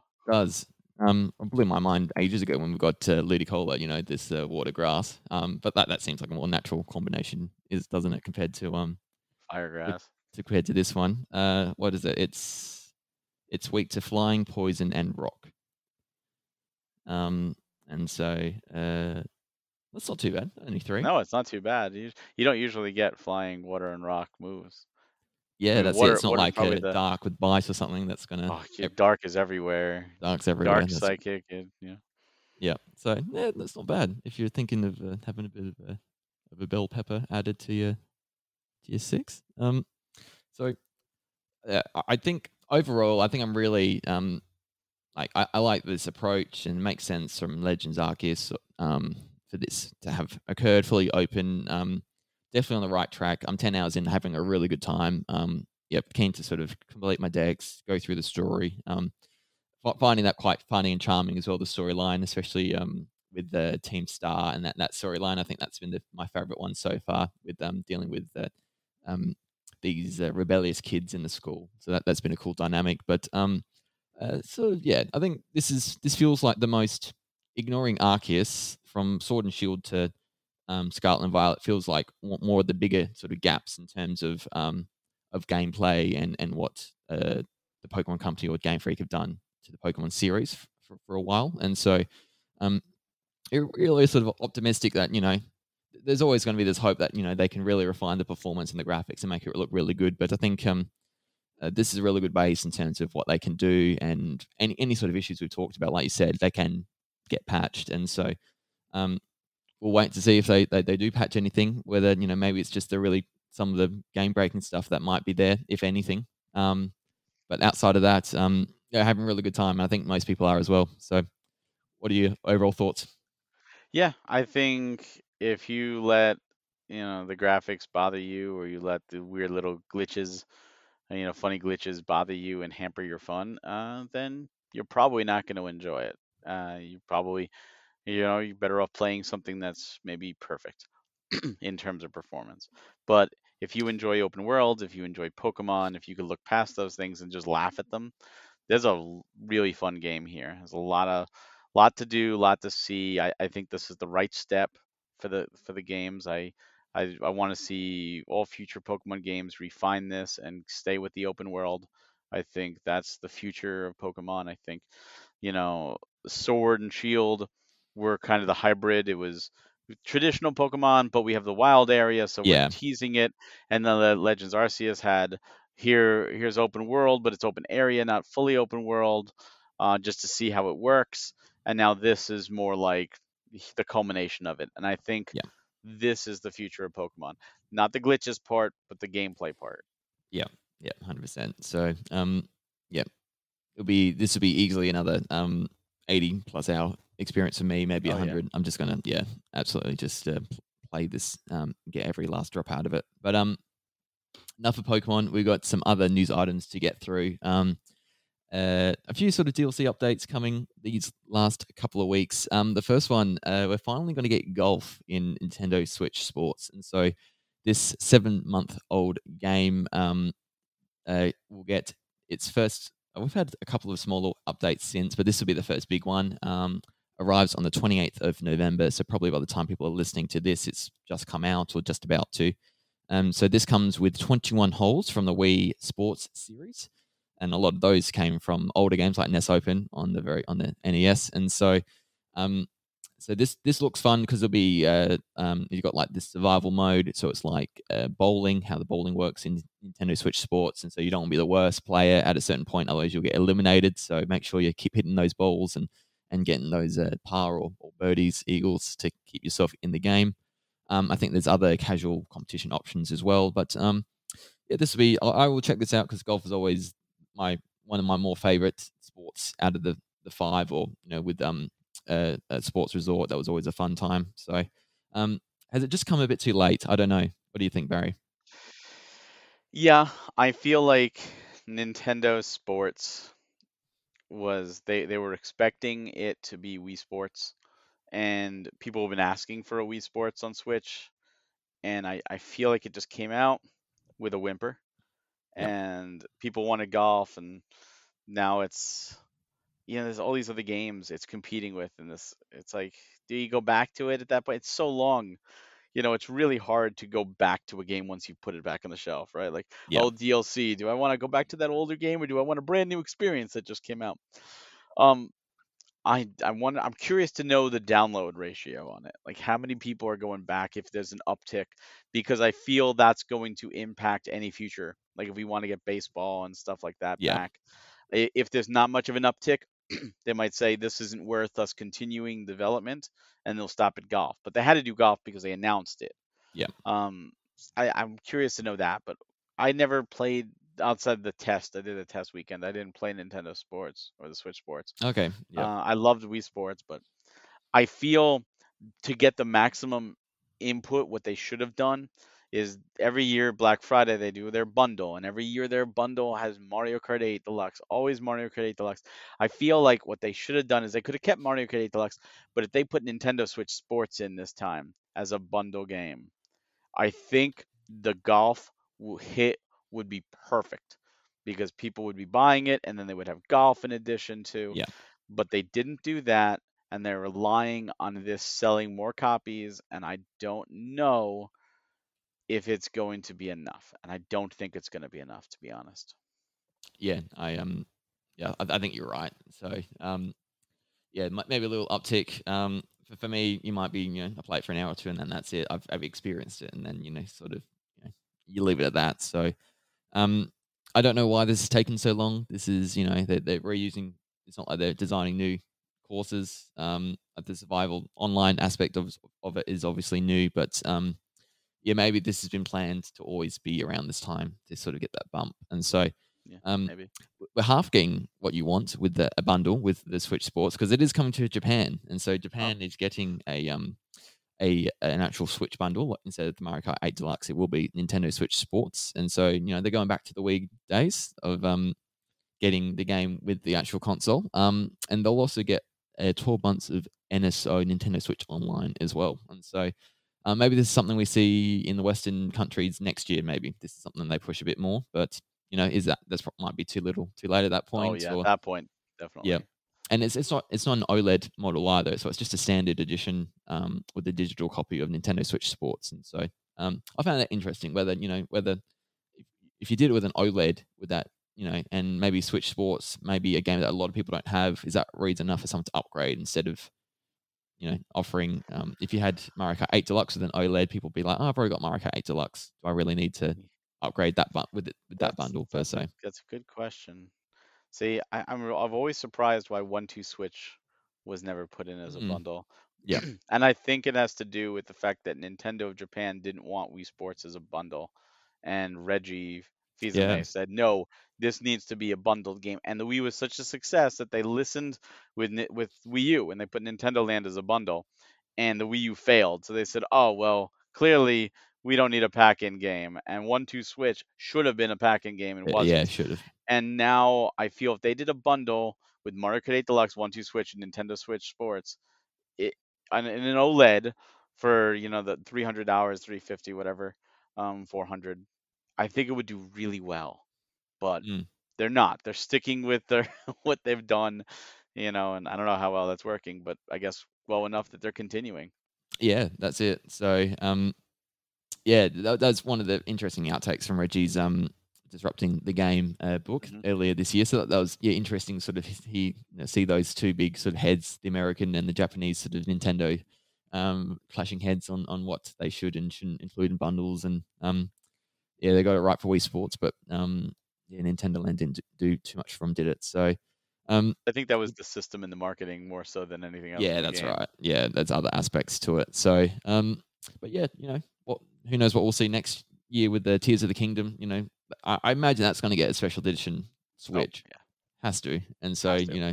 um, yeah. So whether it comes with a game or not is another question. So, yeah, Yeah, Pokemon didn't even come with the game; it was just the Switch. no, that's right. So, yeah, we'll wait and see on that. Um, Next one, we got Wave 3 of Mario Kart Booster Course Pass coming. So this is the holiday edition of Wave of the DLC for Mario Kart 8 Deluxe. We're getting some really good courses here. I really liked Wave 2 because that has some bangers. But this might be giving it a run for its money. And so these all come out on the 8th of December, and we're getting a lot of mostly old stuff from previous games. So we've got two new cups. We've got the Rock Cup and the Moon Cup. And um, so on the Rock Cup, we're getting the London Loop. So this is a Mario Kart Tour track. I love these landmark ones, and so getting a London one's really cool. And so you're gonna um, leave your rivals gobsmacked. It says as you drift around familiar landmarks into first place in this course, inspired by England's capital, originating from Mario Kart Tour. Um, Boo Lake. So this is a Game Boy Advance previous track. So this is coming as well. So this is these ones in the Super Nintendo designs are a bit more basic, and so they've kind of revived it a bit. This one looks really good as well. Alpine Pass. This is from Mario Kart 7 on the 3DS. And then Maple Treeway, which when we saw the trailer, that they focused. I thought half of it was pretty much focused on Maple Treeway, and so I think this just shows how popular this was back in the day. This was one of my favorite courses on Mario Kart Wii, and so the music, just the whole the actual track's really fun to race around, and so um, that's a pretty solid cup right there. What's your big one for you out of those four? For me, I mean, I love all of them, but I've been a player of Tour since launch. I've really Okay, enjoyed Tour, so I've yeah, I've enjoyed seeing a lot of those courses come back and get reimagined, like Boo Lake. I've already raced on it, so it was great to see that. But for me, I love seeing the city tracks in Mario Kart 8 because there's multiple city tracks in Tour. Every one there's a 2, there's a Mm, is sometimes a three, and they're all very different. And of course, there's trick versions and reverse versions. So I love to see how they make each lap pretty much be a different one of them. yeah, So like lap one is the first version, and lap two is the second, and the third lap is the third. And I love that because it really changes it up. Because when you're doing the same race, you get accustomed to it because it's what kind of yeah. throws that curveball at you.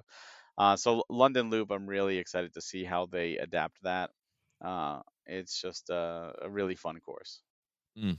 It's yeah, it makes it really unique, and so you can definitely tell like without knowing the landmarks, you can tell it's a Mario Kart Tour track just with how it changes, and it's really smartly done. I feel at times, just yeah, they're using the sort of actual world you're in to sort of adjust and to go through it, and so um, I love Sydney Circuit. That's as an Australian, that's a cool one to go through the Sydney Harbour, and you're going through the Opera House and over the bridge and seeing all that stuff, and so. Yeah, these ones are great. So, I can't wait till Vancouver gets adapted. That's one of my favorite tour tracks. It's just so what's that one? beautiful. I'm not too familiar with the Mario Kart Tour. So, It's up in Vancouver, Canada, Canada, and it's got the Northern Lights, and you're like racing through like ski resorts and like over like these like a wooden path in the trees, and it's just a beautiful looking course. Every version of it, and like one version has you going onto an ice hockey rink while there's Goombas and stuff ice skating around, and you have to dodge them, and it's really cool. That's the one I'm waiting for, so I hope it gets adapted. gets adapted. Nice, nice. Just trying to look up the different courses here, like where else they can go. Oh, there's a bunch that still haven't gotten Yeah, brought over. trying to find it. Anyway, I'll keep looking in the background. The other one is the Moon Cup, and so we're getting Berlin Byways. This is the other Mario Kart Tour track. So watch out for falling womps and thwomps as you make your way around the stunning sights in this course. And so this was cool because I've seen a bit of imagery. So they've done their own unique graffiti on the Berlin Wall, and they made it so that the womps and thwomps looks like they're broken part of it, or they form part of the wall at times, and they're trying to fall on you. And so, don't know if that mechanics in the Mario Tour course they've Yep, kept that in. Is that one? it is. Yeah. So, yeah, I've got German heritage. I'm going. They're my second team in the World Cup at the moment. So Berlin Byways is another one. I'm glad has made the approach over. That one looks really good. Just saying, I think I prefer this cup as I'm reading through this list here. The next one, Peach Gardens from the Nintendo DS, Mario Kart DS. I absolutely loved this track as a kid, and um, so you're dealing through Peach's Gardens. It's saying here, chirping birds, bopping chain chomps, and fields of flowers flourish on this course set in the vast gardens of Peach's castle. Um, this is chaotic going through the garden bit at the end there and trying to avoid the chain chomps and all that. So this is a very one of my favorite ones. Um, and then Merry Mountain. So this is another one from Tour. I forgot there was the third one. And so this is the Christmas themed course. And so obviously being released at this time of year. Um, looks very festive, presents, other Christmassy kind of things in the background there. Looks really good. And then finally, this might be one of my favorite Rainbow Roads. This is the 3DS Rainbow Road is coming back from Mario Kart 7. Um, this one has it all, I feel. This is very stunningly sort of like visually pleasing to look at. So the rocket ship and then the different planets you're on and just it's very cosmic and it's taken I feel it takes Rainbow Roads to like ups the ante so much in this one. And so to get it in HD kind of representation now, a bit of a glam up looks really good. So what do you think of these ones? Yeah, more stellar ones. Rainbow Road, of course, is just awesome. I'm still a stickler for the original on, or at least the 64 version. Not the Mario Kart 8 butchered version that they did to that. I'm so mad they butchered that course, but I'm just an old school guy like that. But I do like the Mario Kart 7 version of that. Merry Mountain is a lot of fun. Yep, Peach Gardens was one of my favorites for the DS, and Berlin Byways is just great. All the little references and stuff. in that one as well. Yep. So it's I that's the Moon Cup. I Sorry, found the you. other all the city courses that they still.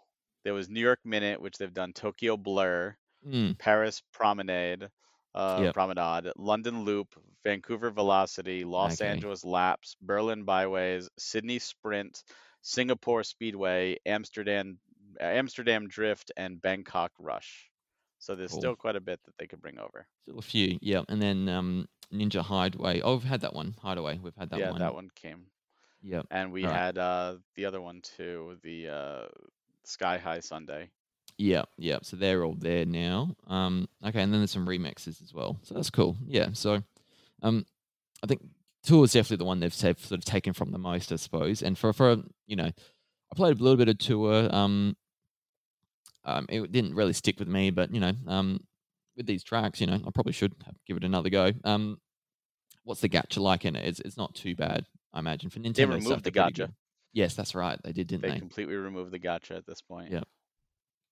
So yeah, is that something Yeah. you play pretty regularly then? I play every day, and I Yep. think it's just ease because I just play a little bit every day, and just it's something to do before bed or when waking up, or hey, I'm on the toilet for 2 minutes. I have enough Yep. time to do a race, and it's just convenient. Like that's just it. It's convenient and it's fun. And there's so many courses now that every 2 weeks when the tour resets, you're seeing different courses. So you're not like racing. Like in the beginning, you were racing on the same course over and over and over again. Yeah. Because every tour they added like one new track, but since it's been going on now almost 3 years or over 3 years, whatever, there's so many courses that it goes through. They like if you like the course and it disappears in the next tour, you might not see it for 2-3 months, maybe Okay. 4, Yeah.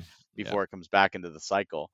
And each course has the standard, has a reverse, then a trick version and a trick reverse. So there's 4 versions of every track. So you're always racing on different stuff. Very, Yeah. very Nice. rarely repeated. Yeah. No, cool.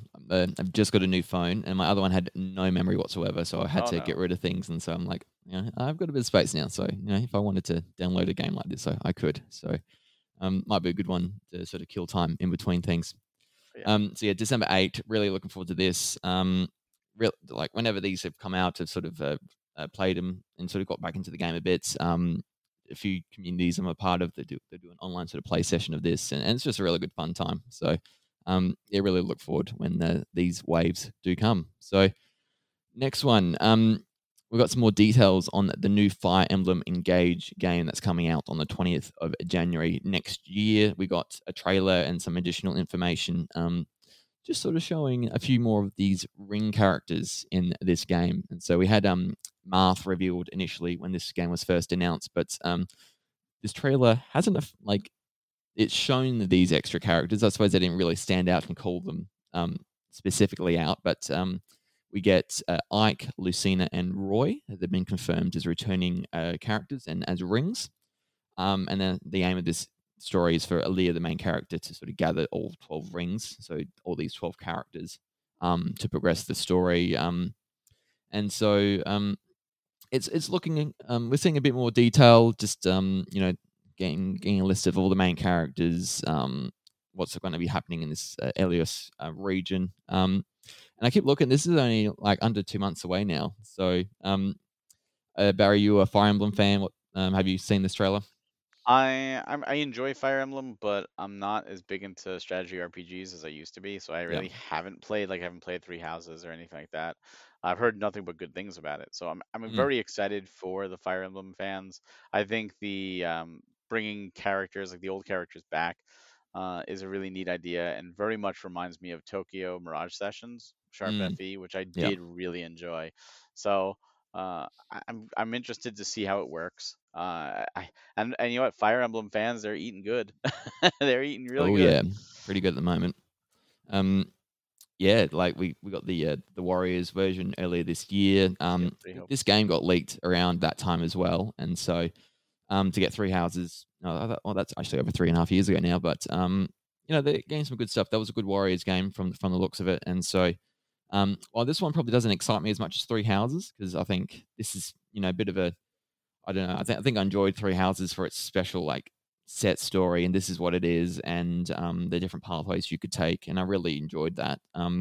This one still looked really good and promising, probably a bit better visually, maybe slightly, but uh, I love that we got a January release because January has typically been dead months in the past. Maybe the last couple of years not so much, but there's something to play late January to keep us going. So Wasn't Yeah, January Arceus this year? it was this Yeah.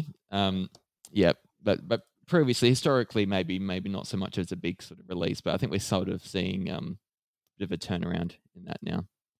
Yeah, just so much stuff coming to Switch, and so they've got to space it out, and so January's Exactly. getting And something then in in lately. February is Octopath Traveler 2, I think. Like it's it's Yes. crazy. The new Kirby game as well, and so Yeah. yeah, it's 2023, and then obviously Tears of the Yeah, there's like Kingdom in 3 games May, coming out in the same day. Kirby, Octopath, and I think something else is also coming something out the else, same and day. how does that work? But yep. So 23 will be off and running pretty quickly as well. Um, we touched on this as well briefly, but Pokemon Scarlet and Violet has sold 10 million copies in the first 3 days of its launch. So this is the highest overall global and domestic sales in the first 3 days ever for a Nintendo game console, including the Switch. And so no other game on any Nintendo system has sold this quickly before.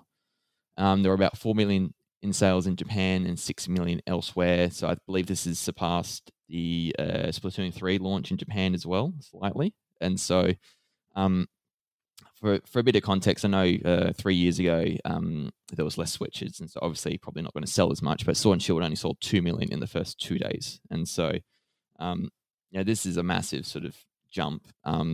Install base is higher, so that definitely feeds in part of it. But maybe there's a lot more hype with open world, and so regardless, everything has resulted in everyone buying this game straight away. I look at my friends list on my Switch, and Yeah, everyone is playing everyone. this. Everyone's playing this, and so yeah, it's just something special about Pokemon and what it creates, and everyone's just on that bandwagon again now. I So, love it. is it It's surprising a for you, cultural or thing. No, it doesn't surprise me at all. yeah, I mean, it's the number one multimedia IP in the world, so it would surprise me if it didn't sell well. Now, I know there's a lot of people doing like the videos with like, oh, the refunds and like all this like the clickbait stuff to just do shock and all, try and get like capitalize on it. But in reality, I think a lot of people are having fun. I think some people are actually buying it to experience it with the glitches to see what kind of weird stuff they see, and other people are just like, you know what, it ain't pretty, but it's fun to play. fun to play. That's right. That's it. If you squint enough, you don't notice the Plus, little they're errand. doing the raids. Like right now, they're doing the Eevee raids, Yes. and then next week is the Charizard. And people who are hardcore, they don't want to miss out on that stuff. Yeah, especially I did my first EV1 last night. Had to traverse and find a new way to get somewhere, but I got there eventually, and that was good. So I'll try and keep doing that. That's yeah, like you said, they're going to create these sort of moments, aren't they, continuously, and the hype is going to continue to be built for it. And so, um, I even got told of Mickey, my fiance, told me about a move called Last Resort that's absolutely broken the competitive scene. And it's the Grievard's evolution knows it, and the move earns extra like 50 attack points for each deceased Pokemon in your party. And so if you bring it out last, it adds an extra 250 points to your attack. And Oh if you my god. Terra Crystallize, whatever it's called, you can double that up to 600 apparently, and would absolutely destroy any Pokemon. So I'm waiting to get it, and I'm going to verse my brother competitively because he won't listen to this, and then I'm going to destroy him, and I can't wait for that. So Oh my god, I love yeah, it. I didn't know think about things like that. that. So yeah, we'll keep an eye out for that. But last bit of news I had was the Game Award nominees, and so Nintendo's done all right this year in terms of a few different nominations. And so I've got a list of what Nintendo titles are up for awards. Xenoblade Chronicles 3 was the standout for Nintendo and Monolith Soft this year. Nominated, they're in the category for Game of the Year, Best Score in Music. That's thanks to Yasunori Mitsuda, and a Best Role Playing Game. Bayonetta 3 is in the mix for Best Action Game. Live Alive nominated for Best Role Playing Game. Actually, I think 4 of the 5 RPGs were Switch titles, and so it just sort of shows how popular and great of a system the Switch is for RPGs, because you had Legends Arceus Triangle Strategy in that category as well. Best Family, which I feel you should just call it Nintendo title, because it's just filled with Nintendo titles. You got Kirby and the Forgotten Land, Mario and Rabbids Sparks of Hope, Nintendo Switch Sports, and Splatoon 3. Mario plus Rabbids also got nominated for Best Sim slash Strategy. Splatoon 3 for Best Multiplayer. And then Tears of the Kingdom, they have a category for Most Anticipated, and that's one of the games nominated for that next year. So um, they do all right. I think pretty well all their first party titles got a nomination, except for Mario Strikers. Trying to Pokemon, think. Pokemon, Pokemon Scarlet and Violet didn't get Scarlet and nothing. Violet. So I don't know if they missed the cutoff It did not or miss the cutoff. did not. Okay, Nope. so it could have, but it didn't. So that's a glaring omission there. If it deserves something, I'm not sure. But what do you think out of these? If what's most likely to win for a Oh, I mean, Nintendo I think title? Tears of the Kingdom most nominated for most anticipated. I think Yeah, that's almost a shoe-in. yeah, I I would think love so. to see Xenoblade 3 take Game of the Year. I think it was. I think it was a better game than Okay, Elden Ring and God of really? War. Wow. Absolutely, hands Yep. down. And I put 150 hours in Elden Ring. Yeah. I just Xenoblade is just it's just a better game. And to me, the what's weird is that Elden Ring got nominated for Best Narrative, and I think Elden Ring has one of the worst narratives in gaming history because you have to like it's so cryptic, just like all the Souls games. It's so mm, cryptic, but Elden Ring even more so.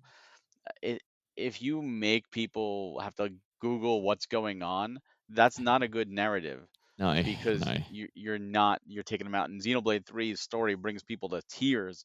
They love it so much. Like just Mm, look up reaction videos to the story, and people are just loving the characters, loving the story, and that didn't get nominated for best narrative. To me, that's like weird. Like why? Why did that not get mm, best narrative over Elden Ring? But no, I would love to see Xenoblade take all three categories. I'd love to see, you know, I'd love to see Nintendo show up. The problem is Sony has the most nominations by far, and they've got two yeah. games, and it's like favoritism. Like Horizon Zero Dawn has more nominations than any of these games, or Forbidden West. I'm sorry, Yep. and Forbidden West, it wasn't. It was okay. It wasn't as good as the first one, and it was like, really, that many? Yep. Yeah. Like, is something going on under the table, maybe? Because, Yeah. yeah, Well. okay, that makes sense. And it's Mm, just it's glaring when one game gets so many, and it's like, look, I swept. It's like, did you really deserve it, or did you pay for it? And is this what's going to get the popular views? And that's the sad thing. So I'm happy to see Xenoblade there. I'm really excited to hear orchestral Xenoblade music because the music is awesome. I hope Nintendo mm. does well, but I guess we're gonna find out next month. Yeah. It's coming. The results will be on the 8th of December. So that's the same day. It's Mario Kart 8 Booster Course Pass DLC. So it'll be the 9th of December for us in Australia. Um, these are, I watched In and Out last year's. Metroid Dread was nominated for Best Hmm. Action and won it. And they did an orchestral rendition of a Metroid track, and then that was spectacular, great to listen to. So, um, it's a long 3 hour sort of Yeah, ad, um, it's an ad. a bunch of ads with a little sprinkle of awards throughout, and so depends if that's your thing or not, because there's some new announcements every year, and so Nintendo's sometimes done something, and Metroid Prime trilogy every year. Everyone's Yeah, thinking about that, and or so the Wii U Zelda. Remember that Nintendo said a new Zelda game every year, yeah, and this year there's been none. There's been none this whole year. Where are that's those Wii U Zelda ports? hey, if they yeah, Shadow Drop would be the only feasible thing at this point, wouldn't it? Running out of So time. yeah, 100%. That's it. So, um, these are good fun. I think, yeah, Xenoblade Chronicles 3. I hope it does picks up a few things here. Best music and score and best role playing game might be the best chance for that. Um, yeah, it's going to win What? best family. One of them, I think, Oh surely. yeah. Well, Uh, what I've even noticed a lot of times is like, for example, Elden Ring is up, I think, for best role playing as well. And like yeah, people have said, like if Elden Ring wins that, it could mean that it won't win Game of the Year. But if they say, well, Xenoblade's not going to win Game of the Year, but we'll give it best role playing. yeah, that might That be way, it's the like a consolation kind of prize. Yeah, Some people have noticed that pattern. So I guess we'll see. I think it won't win both either of them. So probably one or the other. So that's not bad. That's yeah. And so yeah, we'll see what Jeff Keighley brings up to entertain us on the 8th of December. Not too Make far sure to away now. vote. You can go to the Make sure to vote. webpage and vote. Yes, yep. Stray was another one outside of Nintendo that I really liked this year, and that sort of uh, I had a great time. A short, fun game that was really great that I played with my partner Michaela, and just I hope that does well as well and I picks mean, up a it's few nominated for awards. Game of the Year, but it's like the obligatory indie game that we throw in the Game of the Year. Just Like yeah, last year, it won. It Takes Two won it, and that was the indie title. mm, So they could another still great game. win, but as good as Stray was, I don't think it stands a chance against the other four. No, Obviously, I'm with not you. Yeah, no way in hell. yeah. So I might pick up some other things, but yeah, maybe not the big one. Um, to end it off, we're going to deep dive into Weird Nintendo. We talk about anything weird that goes on into this wacky world that we love so much. And so this episode, we're talking about Mother 3, because any chance I get to talk about Mother 3 is a good thing. People love this game. People want to know as much as possible. They want that Western release. We're not going to ever get it, but the fans will look at things as much as possible, and they've discovered something really weird here. It's the source photo for the wood on Mother 3 has apparently been found. And so this is from a Twitter user called Pineapple Carl. Pineapple Carl 3 is a handle. But for those who don't know, the Mother 3 logo, it's from the Mother series, Earthbound is what the Mother 2 was called in the West. But the Mother 3 logo's got the steel letters with wooden it's a wooden metal kind of mix of a logo, and so it's I think to represent the Porky's invasion of the island and how it's this natural island with these mechanical aliens coming through to take over. But someone has gone through probably stock images and found a piece of wood that's actually been used in the logo, and so actually verified it. The grains look pretty well intact. I would think this is the one. It looks like it is. But here we go. We know a bit more about Mother 3. Barry, was this something you played back in the day or have played since? I mean, I've played. I didn't finish it, but I played the translated ROM because it never came out Yes. here in the States. We've Yes. been begging, and I was like, no, you know what, the translated ROM's good, but like I kind of want to hold off for an official release.